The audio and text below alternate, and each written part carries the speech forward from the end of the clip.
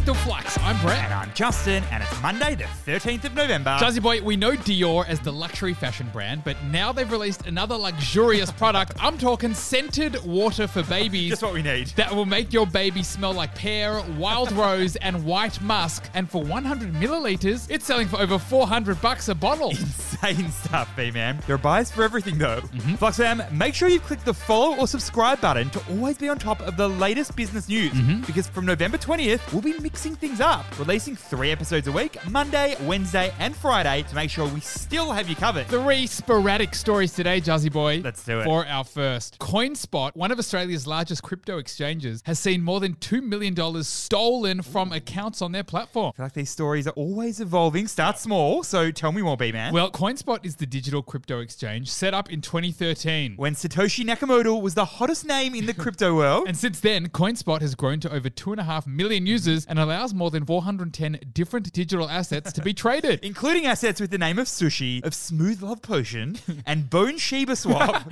But Jazzy boy, before you laugh at those sorts of names, this ain't no joke because this company generated nearly $300 million in net profit last financial year. But now, CoinSpot has had more than $2 million stolen from its accounts in a hack. And B-Man, while the actual size of this theft was reasonably small, it's still a major scare for CoinSpot. Because it may signal more significant vulnerabilities in systems. So what is the key learning here? From little hacks, big hacks grow. Over the last few years, Aussies have grown more and more familiar with cyber attacks. Sometimes it's monetary hacks like CoinSpot or Stake.com earlier this year. And other times, it's customer data hacks. But, Jazzy boy, it's clear that a small vulnerability can turn pretty big pretty quickly. Yep. For example, when Medibank first announced the cyber attack, they claimed it only affected 480,000 customers. However, by the end of that saga, it had impacted more than 9.7 million customers. Same with Latitude Financial. Started as a cyber attack on 225,000 people. But then blew out to impact more than 14 million humanoids. So for many companies, the concern is not the number of people impacted or the monetary amount today. It's actually the fact that a vulnerability exists. Because it can get big fast. For our second story, Shein, the fast fashion retailer, is targeting a $90 billion valuation as it prepares for its public listing in the US. Holy banana milkshakes with a side of avocado, Jazzy boy. This is wild. Tell me what's going on. Interesting combo, that one. So, B-Man, Shein is the fast fashion giant. It was founded in China back in 2008. And its growth has skyrocketed over the past couple of years. Thank you, TikTok, and also hashtag Shein hauls. So I just spent $900 on Shein so you don't have to. In fact, it's grown to become the world's largest shopping app. Yep, Shein adds more than 2,000 pieces of clothing to its app each and every day. Now, Jazzy boy, in April 2022, Shein raised capital at a $100 billion valuation. In January this year, they raised again at a smaller valuation of $64 billion US.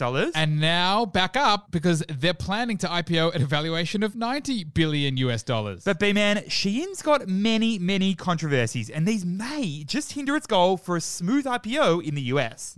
So what is the key learning here? Previous controversies can cast a shadow on potential public listings. You see, Jazzy boy, investors may be hesitant to invest in Shein because of its previous and also its current controversies. There's the trademark infringements. There's the poor environmental practices. There's even allegations of mistreatment of staff. And we've seen controversial companies list on the stock exchange before and didn't work out so well for them. Yep, think about WeWork and its controversies before it came onto the NASDAQ. And now it's bankrupt. So, Brett, investors are looking for companies that provide transparency and certainty. For our third and final story, Amazon and Meta are joining forces on a new in-app shopping feature for Facebook and for Instagram. Arguably a bigger team up than the Marvels. What's happening here? Okay, well, we know Amazon, once a humble online bookstore, now one of the world's biggest tech companies. We're talking a market cap of nearly $1.5 trillion US dollars. And over 1.5 million employees around the world. That's 3 times the population of the Gold Coast. Wow. Now, Brett, Amazon has teamed up with Meta to bring their shopping platform to Facebook and Instagram. Jazzy boy, you're our in-house social media expert, so how is this actually going to work? Well, basically, you'll be able to link your Meta social accounts to Amazon. Then you can shop Amazon products without leaving the Insta or Facebook app. And with Meta being part of so many people's daily lives, Amazon wants in on some of that action. So what is the key learning here? When it comes to social, if you can't beat them, then join them. Social media platforms thrive on network effects, where the more people that use the platform, the more its value increases. And these network effects mean the users are less less likely to move to another platform. And B-Man, it's not easy to recreate this. In fact, even one of the most powerful companies in the world, Amazon, hasn't been able to create strong network effects through social media. And boy, oh boy, have they tried. In 2017, Amazon launched its Instagram competitor named Spark, but shut it down in 2019. In 2022, they launched a TikTok-style shopping feed named Inspire, but hasn't got anywhere near the same clout as TikTok. So it seems like they're giving up on trying to compete with the social media pros for now, and instead trying to team up with them. Flux fam, now is the time to pull out your phone, scroll up, and click that follow or subscribe button in your podcast player. From November 20th, we're mixing things up. We're talking 3 eps a week, Monday, Wednesday, Friday, but there is good news here as well. Jazzy Boy, hit us. We're going to have so much more content in the Flux app, video deep dives, personal finance tips, and a brand spanking new budgeting tool. So hit that follow or subscribe button. Thanks for listening, and we'll see you tomorrow.